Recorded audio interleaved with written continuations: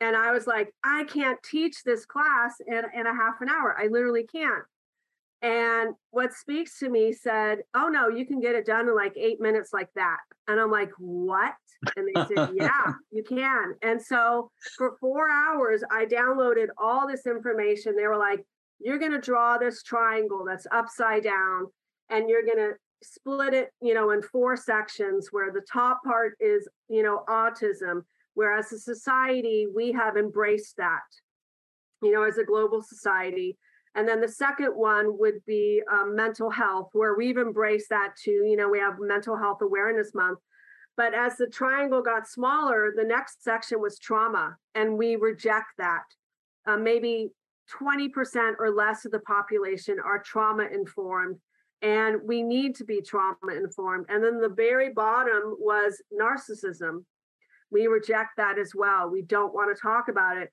But the key thing is, all of those pieces are the whole component of mental health.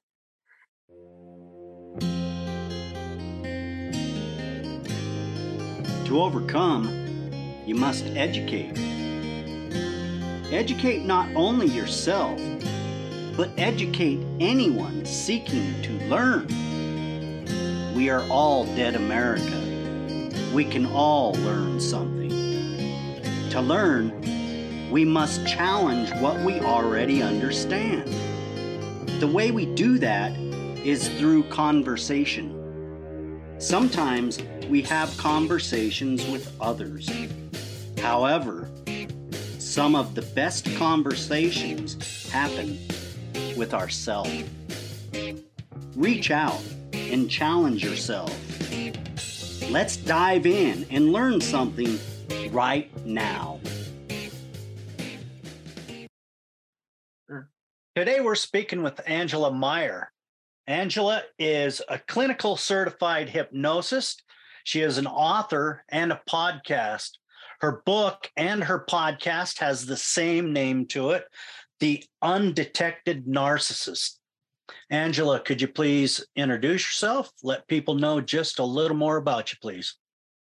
Hello, I am Angela Myer, and I'm a clinical certified hypnotherapist. I've been doing this for over 20 years. I have been voted the best hypnotherapist for my area for the past 12 consecutive years, which I'm very proud of. I am an author, podcaster, blogger, wellness coach. I work with people all over the globe, all different ages, backgrounds, religions. It doesn't matter. And I'm really focused on educating and informing people right now about the polarity of human beings. Because when we grow up, we are taught, good and bad, right and wrong, the do's and don'ts, what animals are safe, what animals, aren't safe, dangerous. But why aren't we really teaching the polarity of human beings? Because, as I was saying earlier, everyone on this planet is going to run into someone that is narcissistic. It could be a boss, a coworker, it could be a teacher, a student. It could be even a scammer, trying to call you up and scam you out of your money. And then everyone on this planet is going to experience some form of direct or indirect trauma. And the difference between that is, let's say you get in a car accident, that's direct trauma. But if I witness the car accident and I'm having nightmares for weeks, that's indirect trauma. So, and then everyone on this planet sometime in their life is going to experience a realm of mental health. And that could be anxiety, depression. It could be severe grief or sadness when a family member dies. And it doesn't mean, it always has to be the crazy stuff. So my philosophy is, when these young minds leave the home and they dive into the ocean, of life, they're going to be swimming with sharks. And don't you want to give them a life vest or even a boat? Because some are going to swim and some are going to sink. And I am worried about the ones that will sink, because when you're not educated and informed in these areas and you run into these situations, you can get blindsided, you can get victimized, you can get wounded. You can think the world's a scary place and just shut down and close yourself off. And so I want people, when they have these scenarios or they encounter these people, you know what to do. You have a choice. Instead of being reactive, you can respond. And so it's all about talking about certain subjects that people consider taboo, or, oh, we just don't talk about that. No, let's talk about it, because then it makes it less scary. It takes you out of confusion and into clarity. And so that's what, I'm really striving for with my podcast and the blog posts and doing speaking engagements, is talking about this stuff and shining a light on it, where it's not, hate, anger, and fear. Because if you always have that approach, you're going to freak out when you run into those people or those scenarios, and you shouldn't be. I mean, you just shouldn't. And I have some friends that are narcissistic, but I know how to set healthy boundaries with them. I know how to communicate with them. And if one of them tries to gaslight me, I can be comical now and just be like, dude, it's not going to work. I know what you're doing. You can try to gaslight me. You can try to, make me, feel bad about this and that. But it's like, hey, let's be adults here. That's right. Our world, Angela, is filled with narcissism, like you just stated. And unfortunately, it's at the highest level in our world. And it's not a party thing. It's everywhere. In both sides, it's just fluid. It's like they crept in and we've allowed this to happen. So what you're doing is kind of a good thing. It identifies and puts light on the subject, because really there's so much out there about narcissism, it's kind of confusing. Different people will tell you different things. And when you ask for a definition, it's hard to get a clear definition. Even in the psychological field, they kind of jargle it. I found that the three common narcissistic types is grandiose, basement, and the clinical narcissistic, what personality disorder. But we allow this to happen, and we don't put that light of clarity on understanding what we're doing, because a lot of the times we don't understand. We're raised in these environments that control who we are, and we just feel that it's natural and it's the way it is. Somebody yelling and screaming to get their point across up in your face, and it's like, hey, all I want is a simple answer. You don't have to get puffy. Right. How do we actually, besides these podcasts, which is a wonderful way to educate people, how do we educate people to just step back and look at themselves a little bit? Well, I just last week, I posted a podcast about attachment styles. And I talk about, secure attachment, anxious attachment, avoidant attachment, and then disorganized attachment.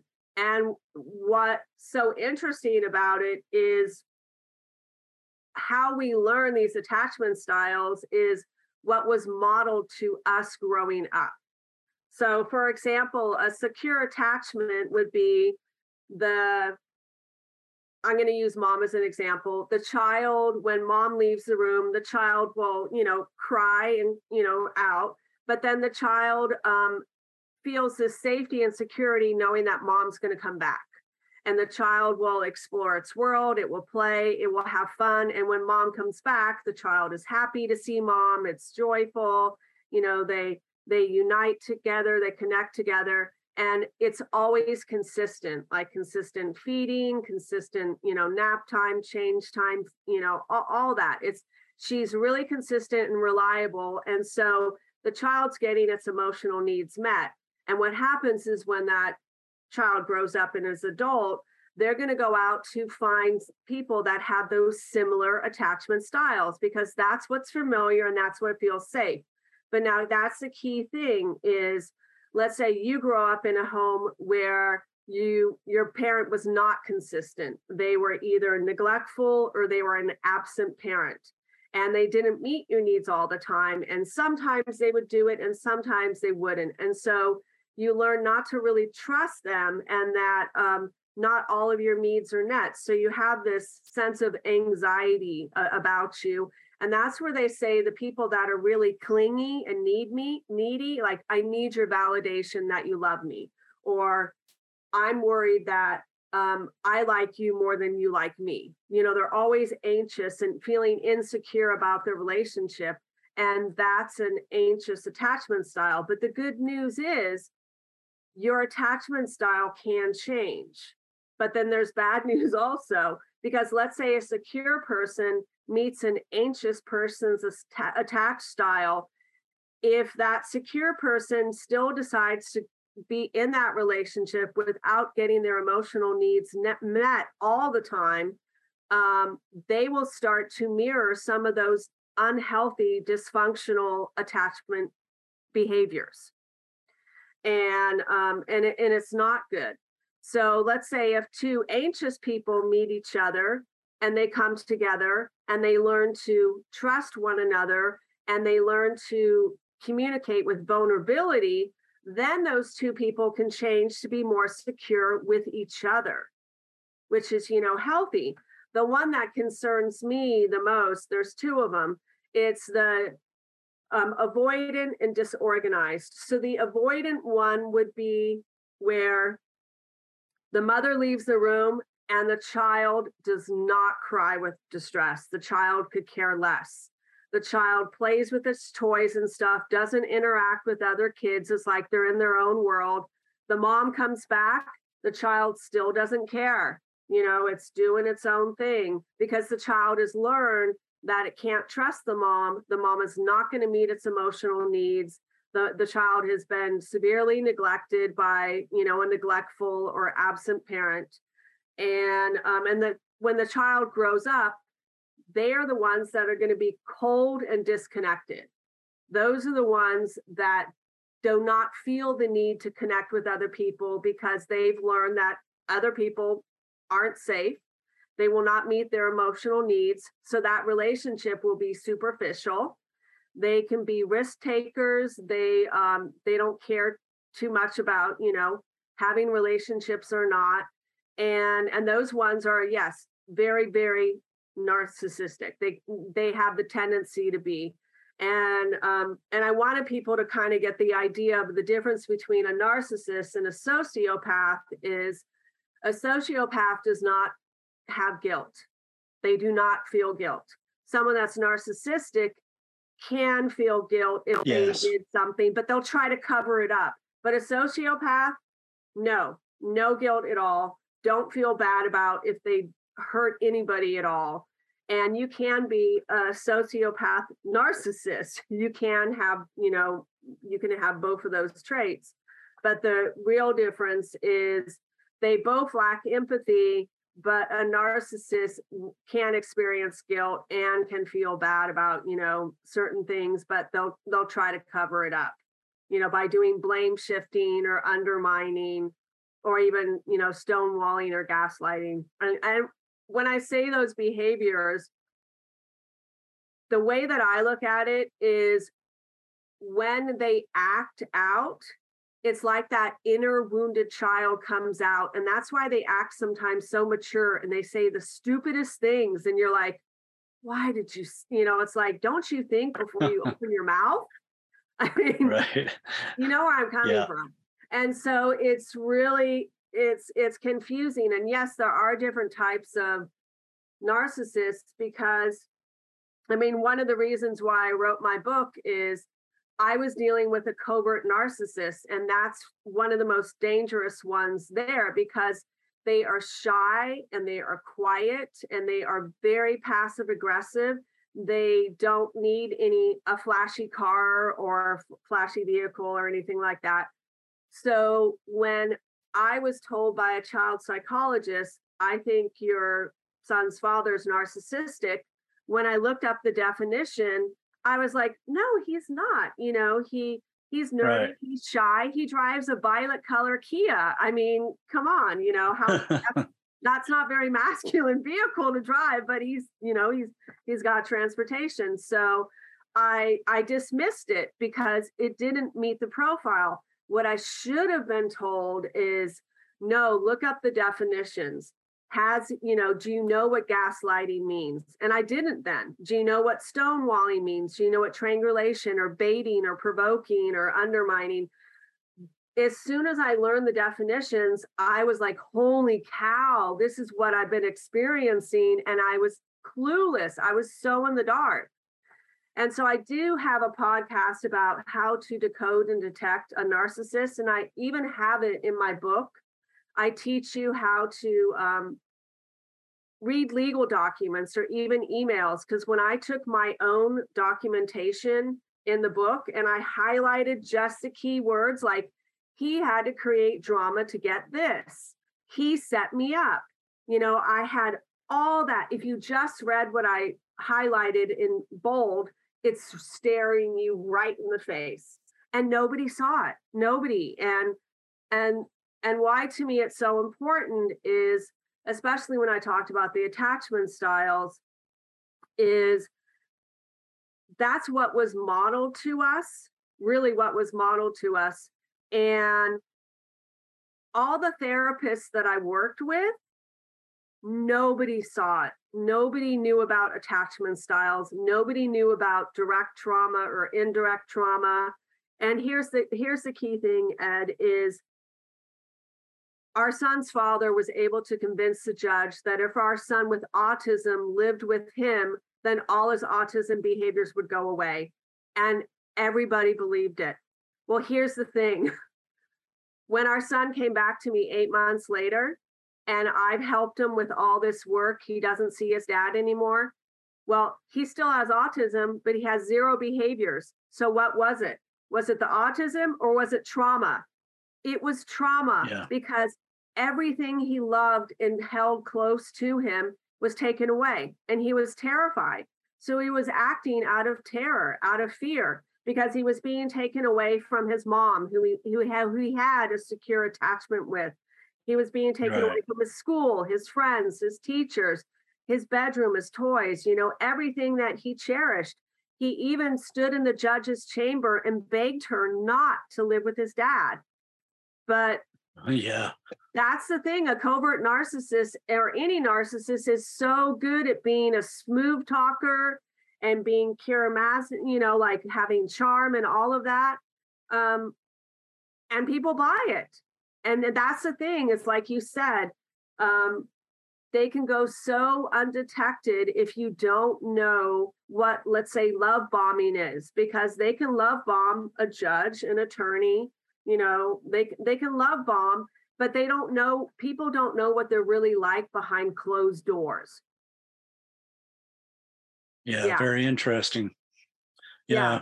So with your experience, not only were you dealing with narcissistic behavior from your husband in these covert ways, you were also dealing with people within the system. You that were supposed to be helping you. Yes. This parent coordinator ordeal, it boiled my blood just researching about it, So talk to people about what went on within the system itself when it turned on you. Right. And that's really unfortunate, because really why I wrote the book was to stop domestic violence and child abuse, because really what we experienced is considered a crime. He got away with it, and it's considered child abuse. And it's so unfortunate. And that's the real hard thing is, and I had to learn the hard way, is I tell people now, if your kiddo is having, displaying certain trauma behaviors, that's the most important thing. If your child is displaying certain trauma behaviors, And I do have a list on a podcast of, I think it's in the series, Can a Narcissist Change Part 2. I talk all about trauma. Because the narcissist isn't born that way. We humans create them. And the 6 ways that they're created is through 3 parenting styles: a neglectful parent, an authoritarian parent, and an absent parent. And then the other 3 ways is bullying, trauma, and child abuse. Those are the other 3 ways that they're created. And when I, did the thing all about attachment styles, it really is all about child abuse, child neglect, the child not getting their needs met. And so what really I learned the hard way is it took me, oh God, maybe like 2.5 years and 3 different therapists to just suck that finally I said, I need a trauma specialist. I need to work with someone that does, let's say, EMDR. I need someone that knows this, because I'm just going to be, frank here, like with my profession, I'm a clinical certified hypnotherapist. Well, anyone can take a weekend course, take the test, and be certified, and woohoo, I'm a hypnotherapist. But you are not specialized in weight loss, stop smoking, trauma, anxiety, depression, pain, cancer, any of that stuff. You just have that label. And so that's what I really learned about with certain counselors is they've got the title, but what do you specialize in? You see where I'm coming from? And so that's what I experienced is when you don't understand trauma and you don't understand the behaviors and how a person responds, because there's fight, flight, freeze, but then there's fawn. And fawn is where they call it like friends. And a lot of people think of them as codependent behaviors. It could be considered, please and appease, because and also it can be seen as a cry for help. So a good example of fawn would be, have you ever ran into a person and they want to tell you their whole life story? And it sounds so messed up. And you're going, this person's really crazy. It's like they don't even know me and they're just telling me their whole life story. That is a trauma response.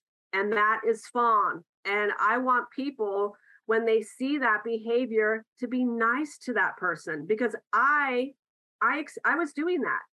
I was literally trying to beg for help, like, help me with this child, help me with this person. Can't you see what's happening?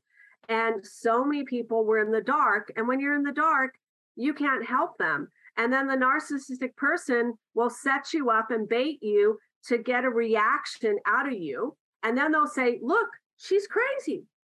I told you she's crazy. And they're the calm, quiet ones sitting over there like, it's, calm and relaxed, while you're the one having a reaction, because it's like you're fighting for your life and they're just sitting there laughing inside. Right.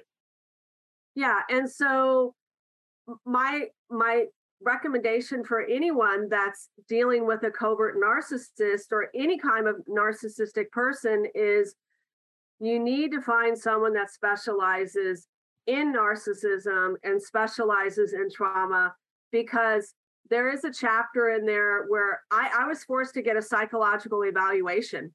And the person that gave me my psych eval was really old school. And he thought, he misdiagnosed me. And he said that I didn't have PTSD and that I had a distorted view of reality of what was happening to me. And it's like, how could I have a distorted reality when the person literally is plotting against me and creating a huge smear campaign? And he literally did. He plotted for 5 years how to drive me crazy and then take me to court. He spent $100,000 in legal fees. $100,000. Yeah. Just to hurt me. And it had nothing to do with our kiddo, nothing to do with our son. It was, no, I'm going to destroy her reputation. I'm going to destroy her financially, mentally, emotionally. It was a huge smear campaign. And that's the thing is they have to win. They have to win. And they will do it even to where it destroys themselves because they just got to win. And that's the sad part is when he went back to the judge 8 months later, he flat out said the child should live with his mom because his wife left him. He lost his job. He was withholding evidence from the judge because the police were coming out every week. People were calling law enforcement and child protective services. He wasn't giving our child the anxiety medication, hydroxyzine for panic attacks. That's medical neglect. I mean, there was so much going on.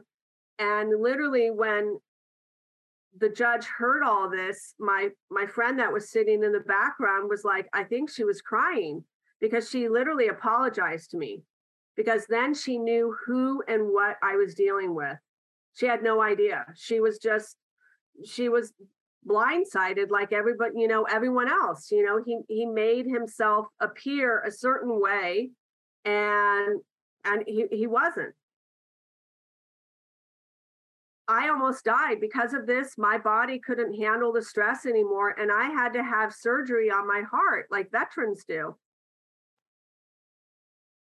Wow. Yeah. That's incredible. So because of all of this behavior, what's the implications on your son? How has this affected him? Oh, it's when he came home, he had a disorganized attachment style. And that's the second one that I was the most concerned about. And with that one, it's where you don't trust yourself, you don't trust others. You don't trust authority figures. You're very angry, extremely angry. You can't regulate your emotions or he was a mess. I mean, literally, he was having nightmares. The first week he came home, he would literally wake up in the middle of the night and was throwing up. He was having nightmares, extreme nightmares.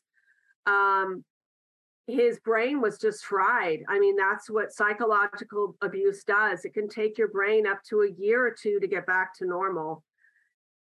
He was a wreck, but the good news is with lots of love and patience and time, his attachment style with, that he had when he came home with his dad has changed. So he has more of an anxious attachment style. And the nice thing is his dad is letting him not have visitation, even though the court order says, he should have visitation once a month. But here's the thing is just recently, our son hadn't seen his dad since March, and he had to see him again for a passport card because he's a minor. Our son's 19. I mean, not 19. I wish. He's 14. He's 14. And so you have to have both parents' signature. And so even though he saw his dad for 15 minutes and his dad was nice and polite, it reactivated all his trauma. And he was having flashbacks and he was like, I don't feel like myself. And he was like, I hate him. I don't want to see him anymore. I can't be around him. Even if he's, nice, he's like, and I get it. It's like, if you don't get the trauma therapy, when you see your abuser again, all those memories flood back, all those emotions. And it's so unsettling, really unsettling. And so just last week when I spoke to the psychiatrist that, does his medication management for, anxiety and depression, when I told him what happened, he's like, your son has a severe case of trauma towards his dad, severe. And he was like, he should have zero visitation, zero.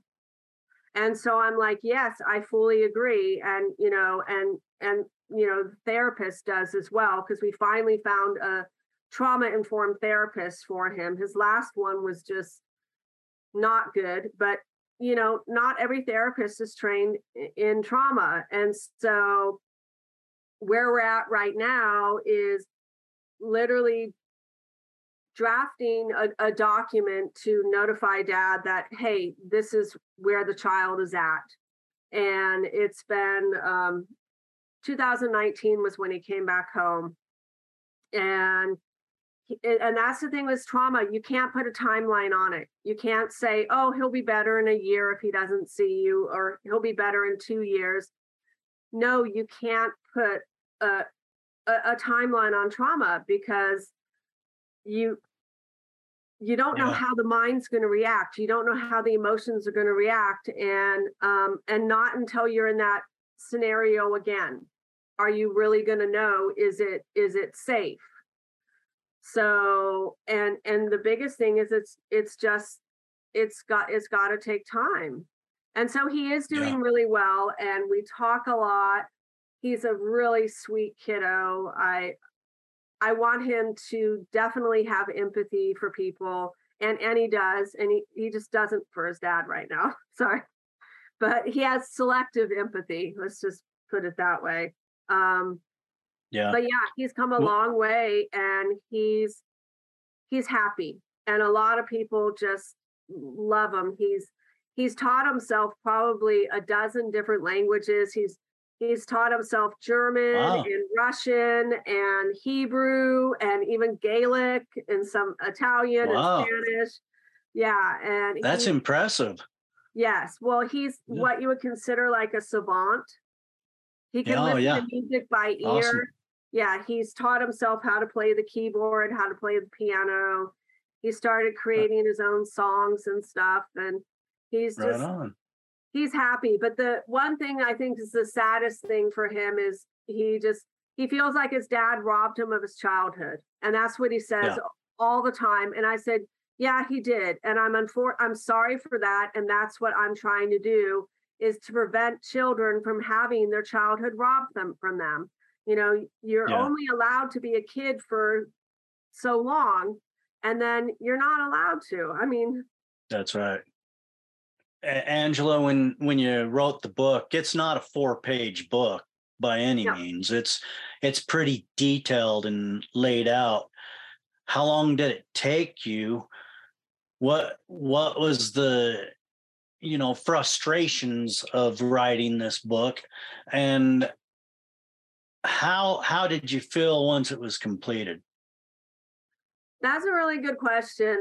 What started it is, and I talk about it in the introduction, is I was watching The Handmaid's Tale on Hulu, and there was a scene where she is in Canada, and she is struggling with all the trauma responses. Like, she meets her husband again, and it's like, how do I connect with this man?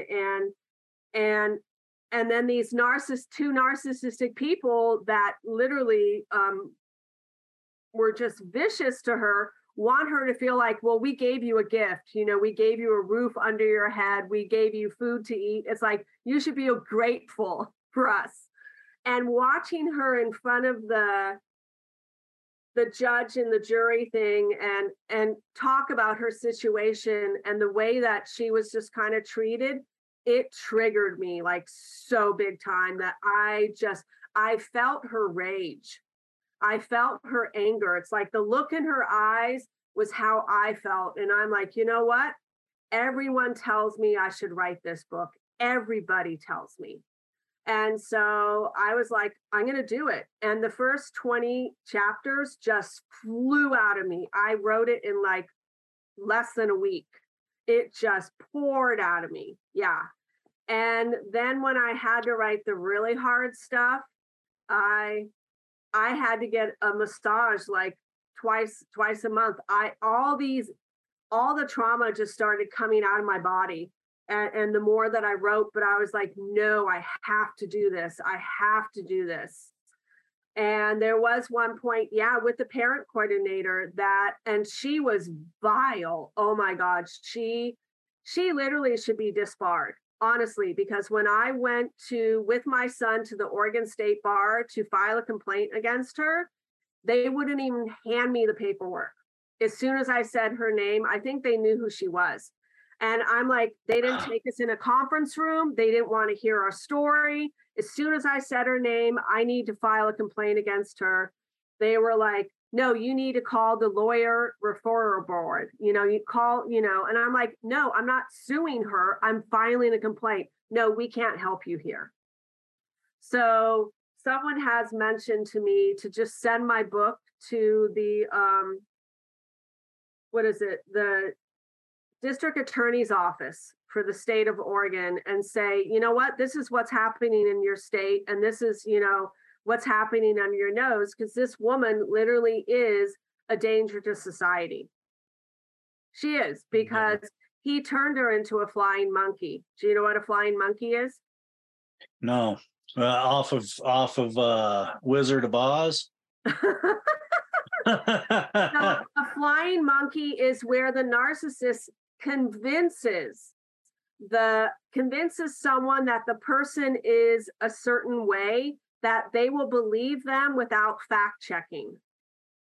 They will literally believe every lie they say and think it's truth without fact checking. And so here's something that Dad did that hurt me and was meant to hurt my career and just smear me completely. So besides being a clinical certified hypnotherapist, I also got my certification in past life regression. And I had lots of clients literally asking me to get that certification because they wanted to do it with me. And so during my training, I had to work with like 8 different people. And I worked with my daughter, I worked with her friends, I worked with some of my friends. And our son at the time kept saying, I want to do it. I want to do it. And I was like, you can't, you're too young. It's only meant for adults. And he kept saying, well, I have this strong connection with you. I think, we had a past life together. And I told him, I said, well, maybe we were brothers in a past life, who knows?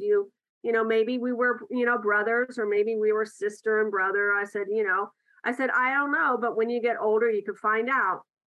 Well, he shared that with his dad, and the dad told the parent coordinator that I told our son that we were lovers in a past life.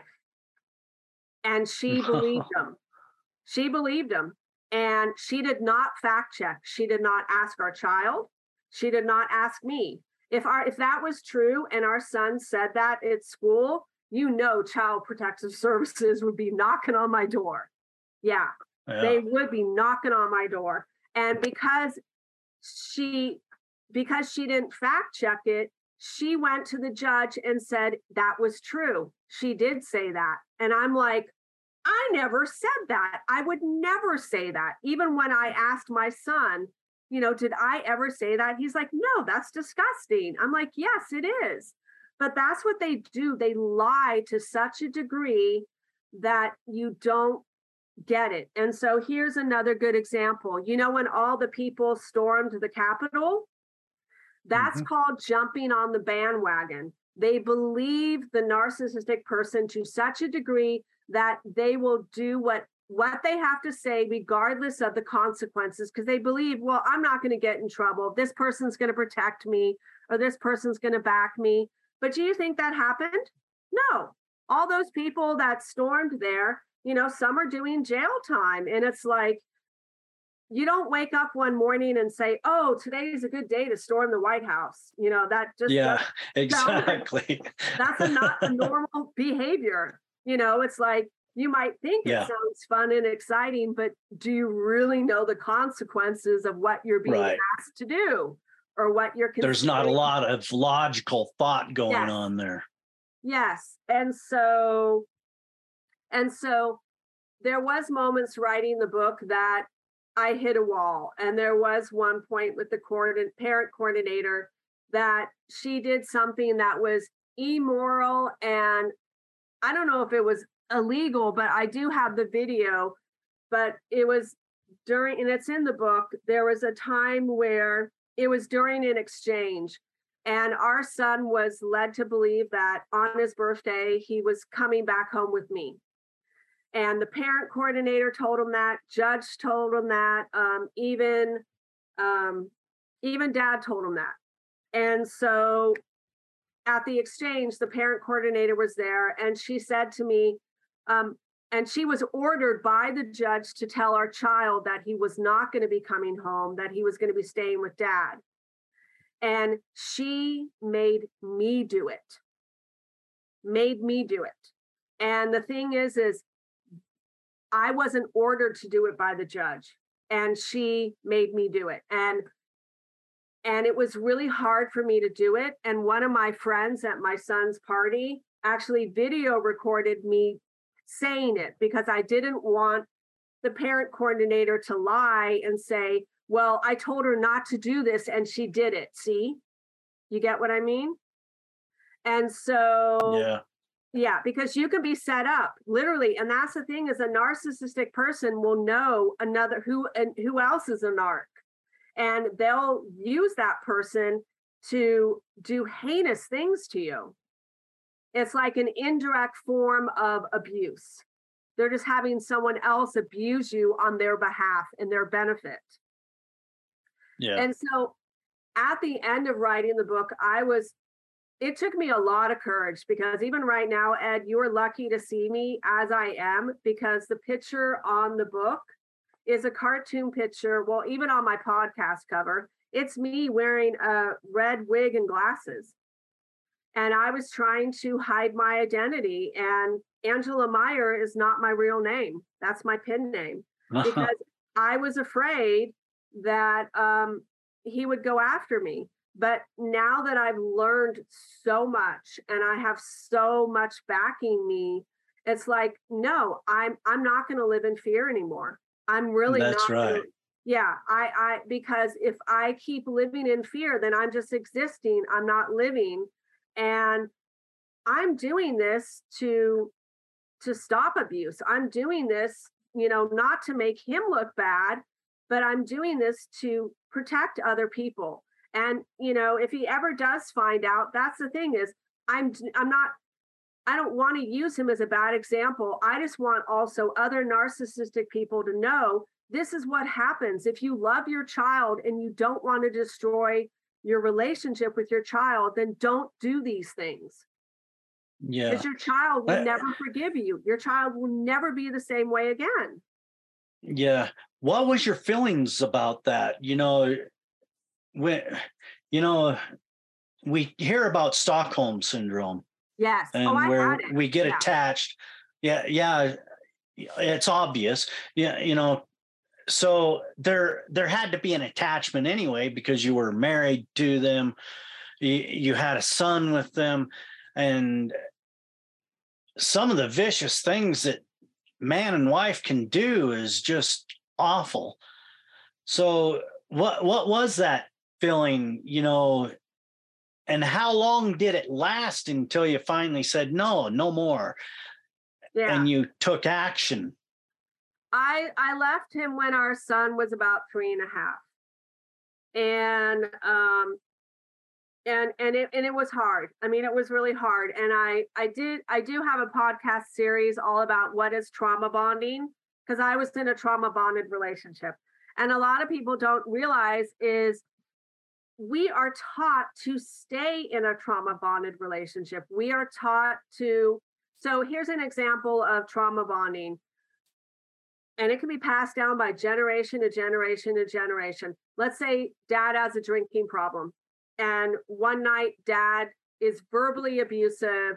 You can just be verbally abusive and you're crying the next day and your friend is asking you what's wrong. And you say, oh no, I'm fine. I'm just a little emotional today. And the friend could say, oh, did he cut into you today? And you're like, no, I'm just worried about this or that. So you make excuses for their bad behavior. You dismiss their bad behavior. You can lie if, let's say, your best friend gave you a really nice vase and the narcissist person destroyed it, and your friend sees that it got destroyed, and you lie, you cover it up. Like, oh no, the cat jumped up and knocked the vase down, instead of really telling the truth. because you're embarrassed, you're ashamed, you're humiliated. They don't want to, they feel foolish that they fell for this. And sometimes when someone tries to leave, a family member will say, look what you're doing to this, to this family. You're destroying it. You need to work on it. You got married, you're supposed to stick it out. But if the person is so abusive, then what are you teaching your kids? You're teaching that it's okay to yell at a person. It's okay to That's rip right. into a person. Those are all modeled behaviors and modeled patterns. And that's why it gets passed down, because that's considered normal when it's not normal. Right. Yes. My wife and I, we have been dealing with that for quite some time, dealing with past traumas and in a relationship, it's very hard. And we have found if you avoid it, it's just going to build and build. Yep. So the best thing to do is address it with truth, honesty, and knowing there's a reason something's feeling out of order.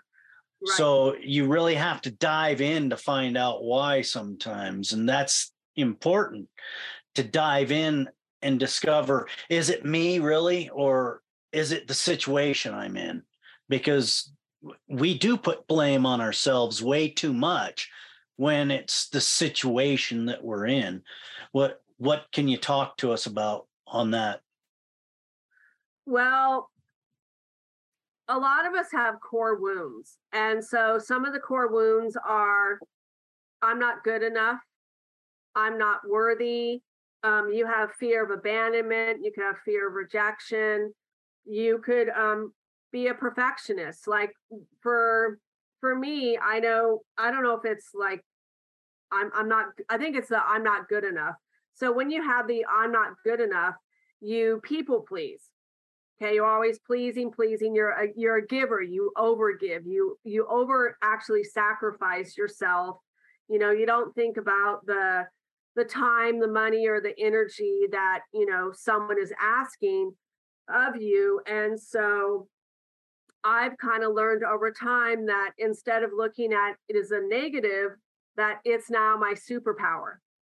Because I'll give you a perfect example. Was a couple of weeks ago, I was, watching TV with one of my friends, and they saw that on Amazon Prime, I've got extra features. I got the Discovery Channel, I got like AMC Plus, and they were like, "Oh wow, I really, love this feature, but I don't have a smart TV." And I knew what they were doing because they saw that I share my account with another person. And I had an extra space open that I could share it. And I could tell they were trying to hint that they wanted me to give them access. And normally I would say, here, take it, go ahead, fine. Look, you see who else is on. But I know they're narcissistic and I don't want to. And I thought about it, but I wasn't going to go there. And so the alternative shift I did was I said, well, this isn't a smart TV either. I use a Roku remote. And I said, look, see, it's probably $29. And they looked on Amazon and yeah, it was like $28, $29. And I said, see, so you could have a smart TV. But here's the thing is when they were leaving, they started gaslighting me about a certain situation. And I knew why they were doing that was then to make me feel bad about myself. So then I would apologize and then I would gift them, my Amazon thing. I knew exactly the game they were playing and I didn't take the bait. And they weren't very happy. They didn't actually directly ask me out loud, but I knew that was their intention. I knew that's what they were, doing. And so I basically spared myself. I look at it as I saved myself from that situation. And so it's really just when you know the behaviors that they do to you, it's so much easier to step back and observe it from a detached perspective. And so in how I teach people to decode and detect a narcissist is by watching certain shows. And I tell them, watch these shows and see if you can spot the gaslighting, the stonewalling, the projection. And the great thing about watching shows is it is detached perspective. You can pause it, you can rewind it, you can watch it over and over again, because then when you can see the behaviors, the tone of voice, the mannerism, all that stuff, Yeah, it's easier to catch than when it's happening in your face, in your reality. that's right. And going through that, it teaches. It's education. And Yes. that's one thing I always say: educate yourself. You have to know the world that you live in. And Yes. these narcissistic behaviors, like you've stated, they're everywhere. Oh, yeah. And we fall vulnerable all the time to it because we want to feel that we're doing something good. So, and when you do run across it, it's very important to understand what's going on and then set the healthy boundary. And Yes. not only for yourself, you've got to set the boundary with the individual. It's very important. So they actually get notified you've done this and it's not right. It's not okay. And you don't have to do that in a mean, nasty way. It's just, hey, I'm not into that. So let's not do that again. Yeah. And it's that simple. And if they want to take it further, then you've got to really identify, should I even be here, allowing them Right. to be in my presence. And that's not an ego thing. That's just a protectionism thing where, hey, if you want to be something, surround yourself with the people you want to be. And Right. that's not something you want to be. And if they don't want to accept that, that's not you. That's their boundaries that they're not accepting. But you've got to put a healthy boundary on those to be disciplined in your own life. It's very important to do that. It is.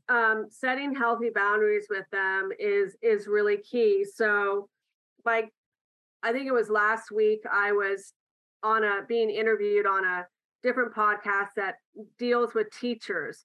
And one of the ladies was asking, like, how do you deal with a narcissistic boss or, even, coworker or manager?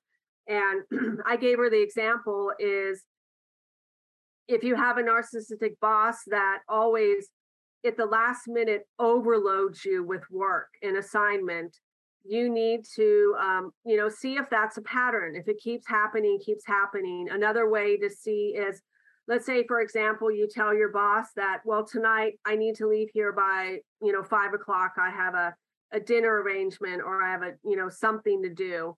And at 4:30 or 4 o'clock, that person piles all this work on you. So you'll be late, or you'll miss your dinner party, or whatever it was. If you notice a pattern happening like that, I would stop telling them, and I would just pack up your stuff at 5 o'clock and go. That's right. That's Yeah. right. Or if the person is piling so much stuff on you, say, hey, I know this project is really important to you, and it's important to me as well. I know that I can't get it done in the time that needs to be done, and I would need help. So is there someone else in the office that maybe has a lighter load that could support me in finishing this project for you? Or you That's go right. find someone that has a lighter load and say, hey, he's doing it to me again. Can you help me out by just getting, just 15 minutes of your time to help me finish this up? It's trying to find, ways. But if they pile a huge one on you and it's so unrealistic, because sometimes they want to sabotage you. So what you do then is, you can literally talk to that person and say, I need a temp. I need a temp to come in and help me out with this project. If the boss doesn't want to help you with that, I say go to HR. go to HR and say, this is the project I have. I've talked to my manager. He doesn't seem it's necessary, but realistically, I got to tell you, I can't get this done. Nobody can get this done. And I don't feel comfortable in this situation. So I'm coming to you because you have the power to hire someone temporary. And I'm asking if you could support me in this issue because he's a rather difficult person to work with, or she's rather difficult. And I don't want to be stressed out about this. And so I'm asking for help. And that's setting a boundary. That's setting a boundary with yourself, with your work, because that's a problem is so many of us, I like to call it, you're carrying someone else's monkeys on your back. You think it's your business, you think it's, this is your life, but it's not. Because when you walk out of those doors, you should not be taking work home with you. That's your time. That's right. The team stops at the door. Yes. So yeah, I 100% agree. And once you learn to set that boundary, you're going to be a lot happier in your life. And it took me a long time to set that type of boundary. I was in my 40s before I figured that out. And, it's kind of disheartening that it took me that long, but I was numb to the world outside of my tunnel vision of the day to day. I didn't have the time to reflect on what my life was actually being, what it's like, and how full of nonsense it was. Right. So once we figure that out, slow down and identify the important things and declutter our life, that clutter creeps in. And sometimes you have to set order to it. That's for sure. You really you do in a lot of ways, because that, and the thing is setting boundaries with them is the hardest because they don't like boundaries. They literally hate them. And boundaries is what keeps you safe. That's right. Yeah, it keeps your sanity, and that's what boundaries really are for, is for your peace of mind, because it's not fair to anybody to be, walked all over or stepped on or manipulated or, even, controlled. And I got to tell you, it can be really frustrating and disheartening when you find out, because you could have been in the dark for like 30 years about, certain family members. And then you're like, oh my God, That's right. Yeah. That's right. You're a product of your environment. Yeah. And it's hard to break away. That's for sure. You don't heal when you're angry. I got that from one of your podcasts. That is so clever and so true. Talk to us about that a little bit. Well, when I was doing my recovery, what I kept hearing was hate, anger, fear, hate, anger, fear. They're evil people, they're vile people. And one night when I was just lying in bed, I heard that, did you know a narcissist isn't born that way? You humans create them. And I was like, what the heck? So I started doing research. Doing research, and I learned that, oh my God, that's true. And so when I talked to my son's psychiatrist and I asked him, he was like, bingo, how'd you figure that out? And I was just like, I didn't want to tell you, because I'll just share with you. I'm an empath, and I channel. And so there is one podcast that there was one night I was ready to do a speaking engagement at a 2-day event up in Portland. And I was lying in bed and I got the message that you need to check your email. And this was a Thursday night. And I'm like, who's going to email me at 9:45 at night? Who? But it was the event, and they were changing my speaking time from an hour to a half an hour. And I was like, I can't teach this class in a half an hour. I literally can't. And what speaks to me said, "Oh no, you can get it done in like 8 minutes like that." And I'm like, "What?"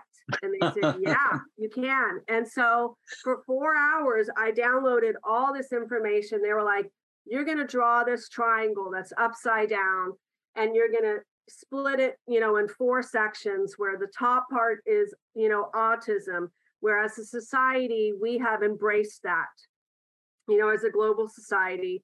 And then the second one would be mental health, where we've embraced that too. We have Mental Health Awareness Month. But as the triangle got smaller, the next section was trauma, and we reject that. Maybe 20% or less of the population are trauma informed, and we need to be trauma informed. And then the very bottom was narcissism. We reject that as well. We don't want to talk about it. But the key thing is, all of those pieces are the whole component of mental health. And here's the truth is, when I learned about my son's autism, I was in the dark. I had to take parenting classes. I had to learn how to play with him because in the beginning he was nonverbal. I took his behaviors personally. I was frustrated because my daughter doesn't have autism, but he did. And as soon as I got educated and informed, when he acted out, when he did certain things, I didn't take it personal anymore.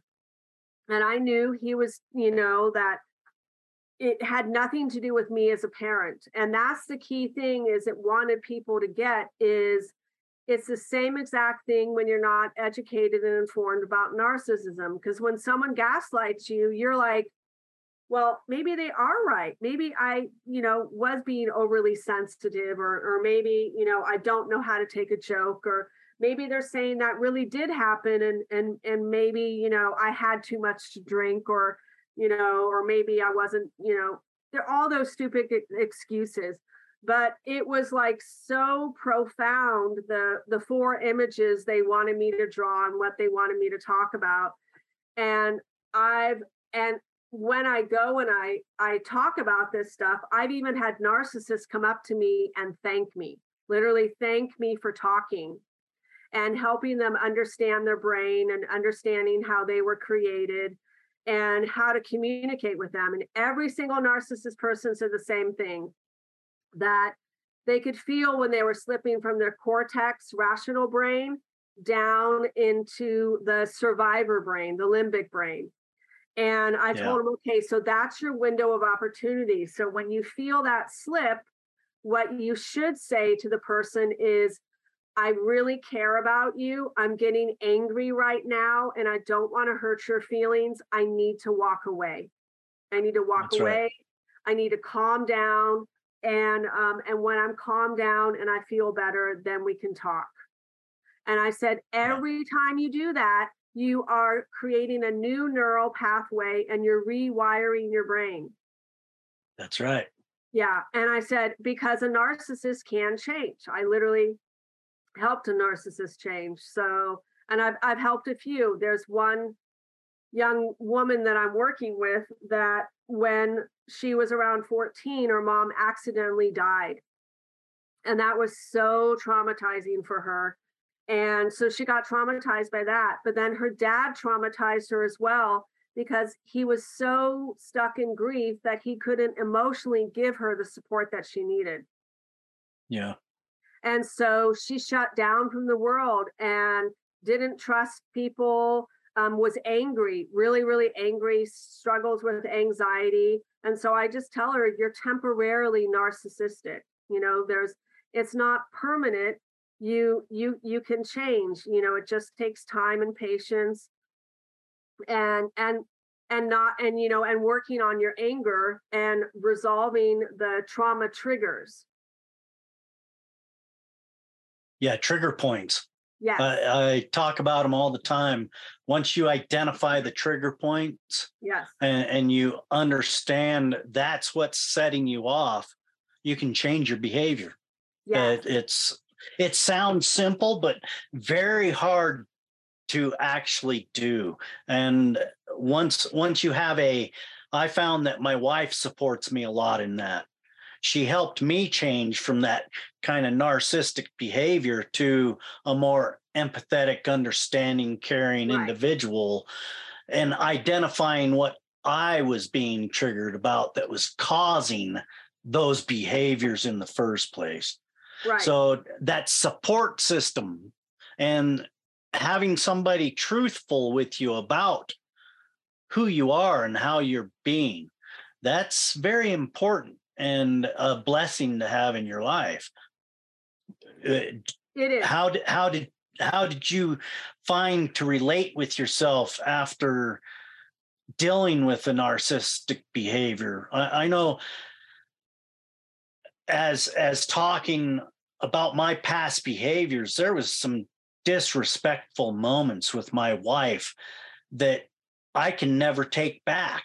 Right. And understanding that and how that impacts her, that really is important for people to understand.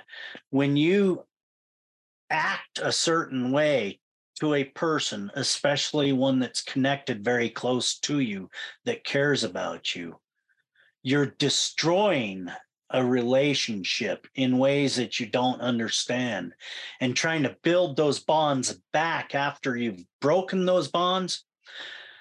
Oh gosh, it takes years and years and years. You're trying to rebuild trust. Yes, that's right. And you know, that's important for people to understand. And if you have been a person that's acted out to a person that's close to you, and you realize your wrongs, it takes time, and you're going to have to give that time to rebuild that trust, that bond. But it can happen, and it does happen, and there is hope, and you can't diminish it with excuses or even reasons to fall back onto those behaviors.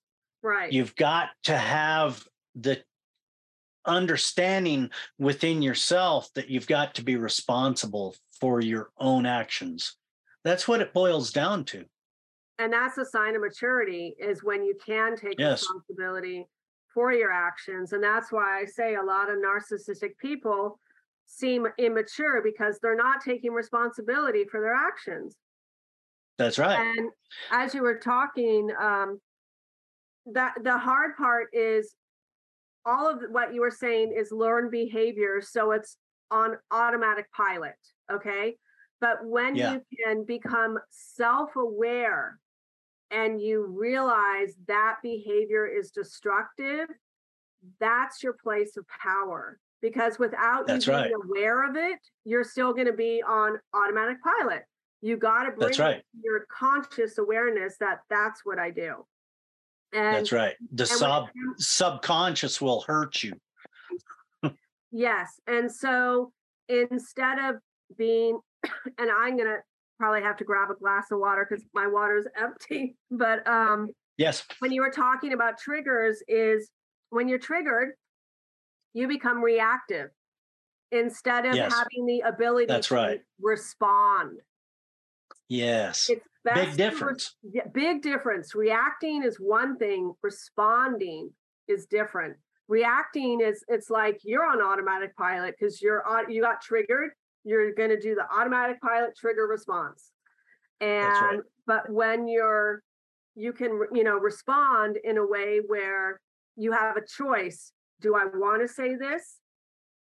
Or do I not want to say this? Do I want to walk away? Do I want to agree to disagree? Do That's I right. am I do I feel myself going down that path where I'm going to be a complete jerk? It's beautiful when you get that choice. Yes. Uh, Angela, I wanted to touch a little bit on paying attention to detail. I notice you do that well. Yes. So, how does that help you stabilize your life, or is that a curse? No, I really feel being self-aware is so key and so important, because when you're not self-aware is when we can get hurt.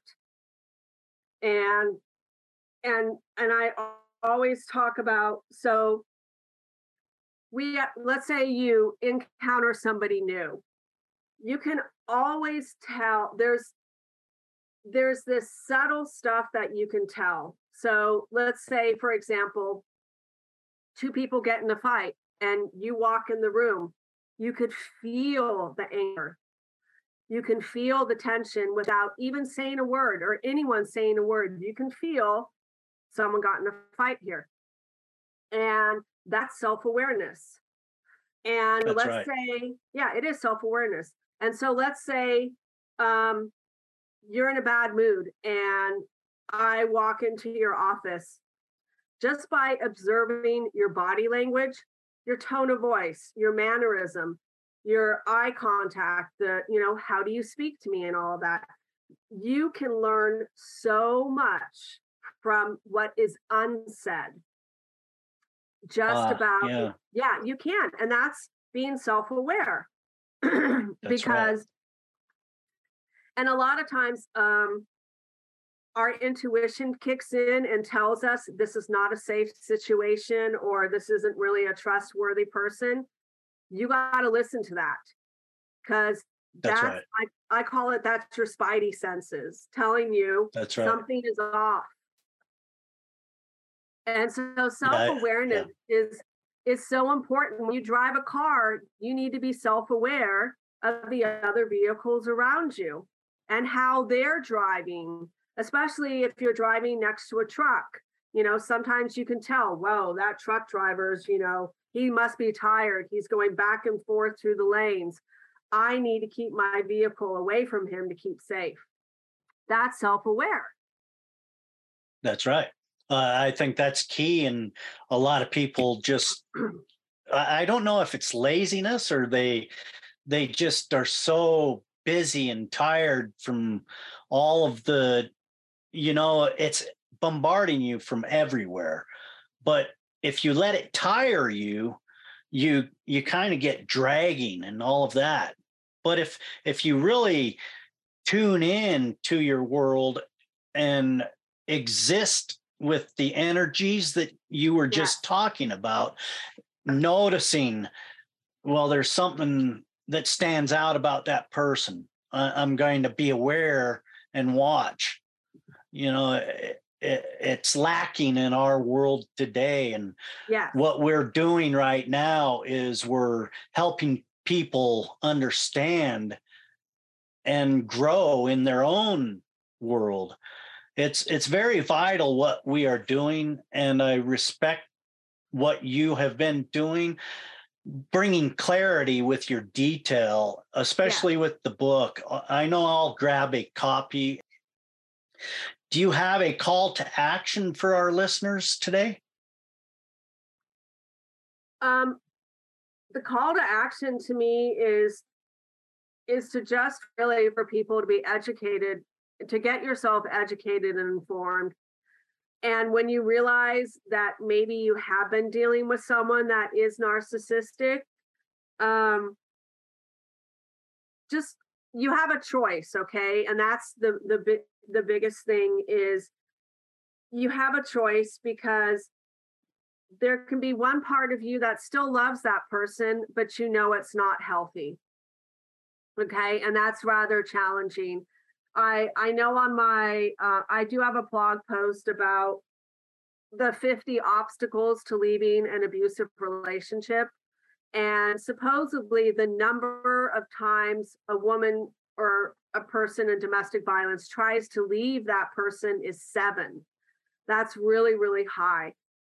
And I think why the number is so high is all those things we don't take into consideration. Like, I'm going to be homeless. He's going to take away, and what if they are your financial support? They're going to take Yeah. away the credit cards, the money. They could take away your vehicle so you can't leave. They could have turn your family members against you. They literally can do that. They can turn your support system against you by smearing you. There's all these scenarios that I think a lot of women don't take into consideration, or they threaten, I'll take the child away from you. You'll never see them again. So you stay in that abusive relationship. So I am actually, which I'm really excited about.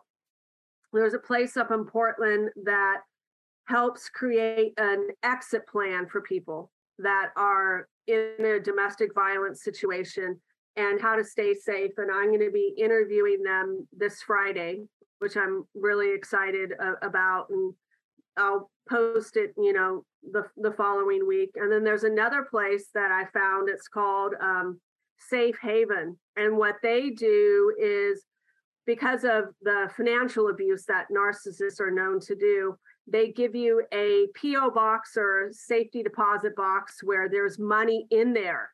So you do have the financial means to leave, to get away, instead of, because a lot of people stay because they don't have the financial support.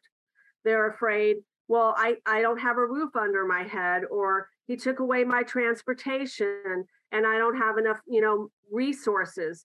And so it's providing these tools and resources for people. So the biggest thing that I've learned in talking to other people that do this, domestic violence support, is there's so much support out there.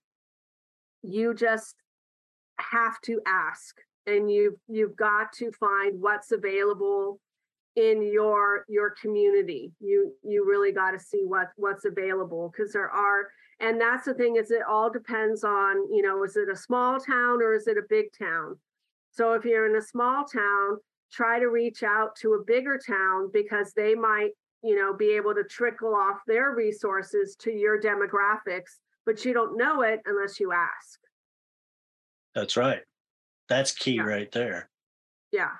And so just, the call to action is to really, educate yourself about it. And also, in a way, educate your kids about it when they become teenagers, because it's best to give them these tools and this information when they're young, because they are going to experience it. Because here's another known fact: 1 out of 3 women will experience some form of domestic violence in their lifetime. And that's a really high number. Yeah. I think the number for men is like 1 out of 10. So it's, it's a smaller percentage, but it happens. Yeah. And that's the thing, is if you don't know who and what you're dealing with, you can be victimized. You can be verbally abused, mentally abused, physically abused. And it's that saying, if that person says, that if they, that person has a history of cheating, well, you should expect to be cheated on. It's just, it's right. common sense. If that person, was, one big thing that there's 2 things that I've kind of learned is, when someone says, or they want to convince you that I'm a good person, they're really not a good person, because a good person doesn't have to tell you they're a good person. That's right. Their actions, the key word, their actions speak louder than their words. Okay. That's the right. biggest thing about a narcissist, is their actions do not match their words. Okay. And then, if another big thing I've noticed with a narcissist is they totally badmouth their ex. They say all these terrible things. And if they're saying that about them, what makes you think they're not going to say it about you if you break up? And that's what they do, because they're playing the victim, and they want your sympathy. And so it's really, right. It's just becoming, aware of who and what you're dealing with, and really listening to what they say, because sometimes they're saying it in an indirect way, and then they'll throw it at you later by saying, well, I told you, that, X, Y, and Z, but you weren't listening. And in reality, you weren't listening, because it's like, a lot of times we can dismiss it or make an excuse for it. And when I look back at the situation with my son's father, it was so obvious, but I was in the dark. I was completely in the dark, like a lot of other people. And I grew up in that kind of environment. So it was normal. Yeah.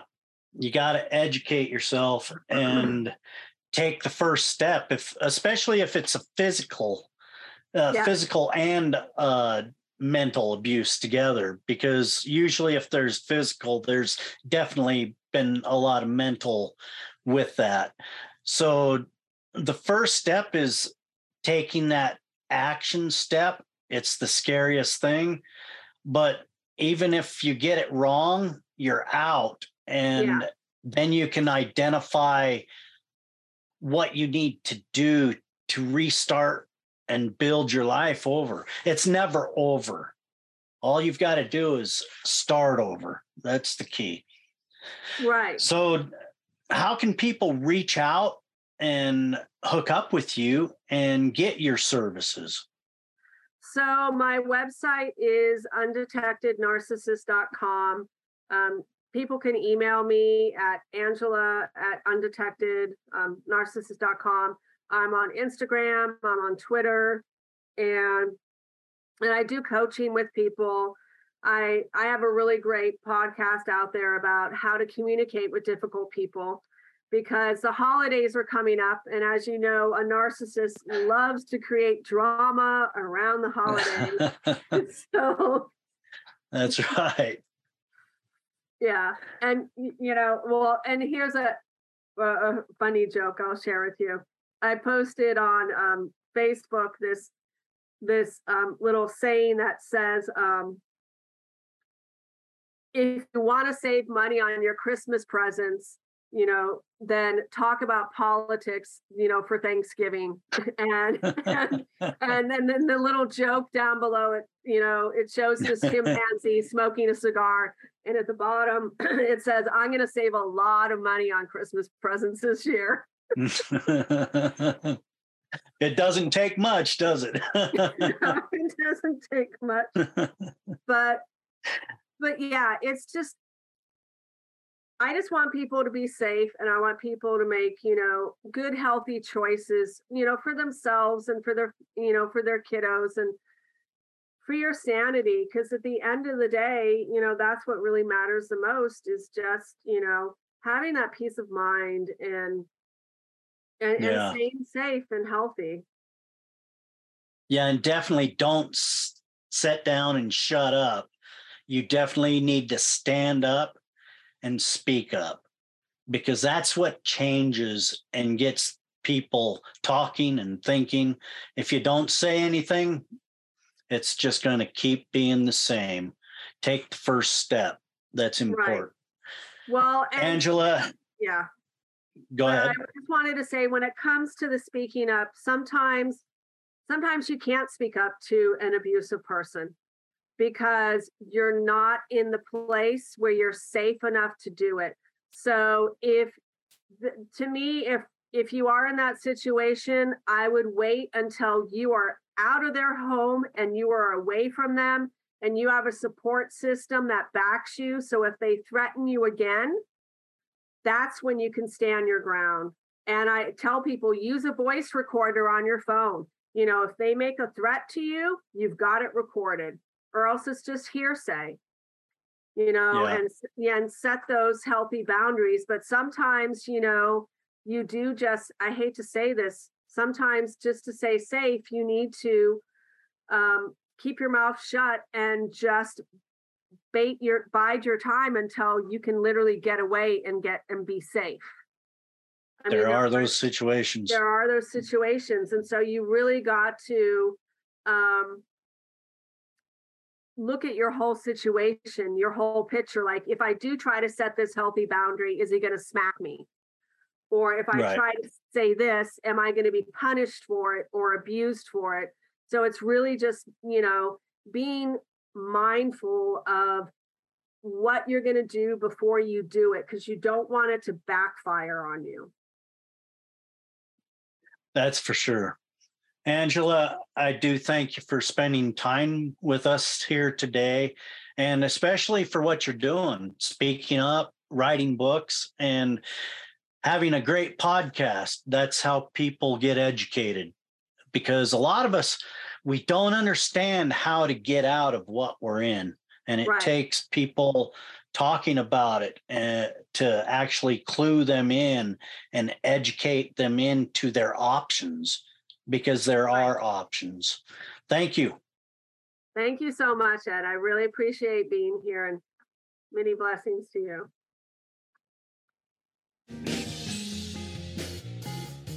Thank you for joining us today. If you found this podcast enlightening, entertaining, educational in any way, please share, like, subscribe, and join us right back here next week for another great episode of Dead America Podcast. I'm Ed Waters, your host. Enjoy your afternoon, wherever you may be.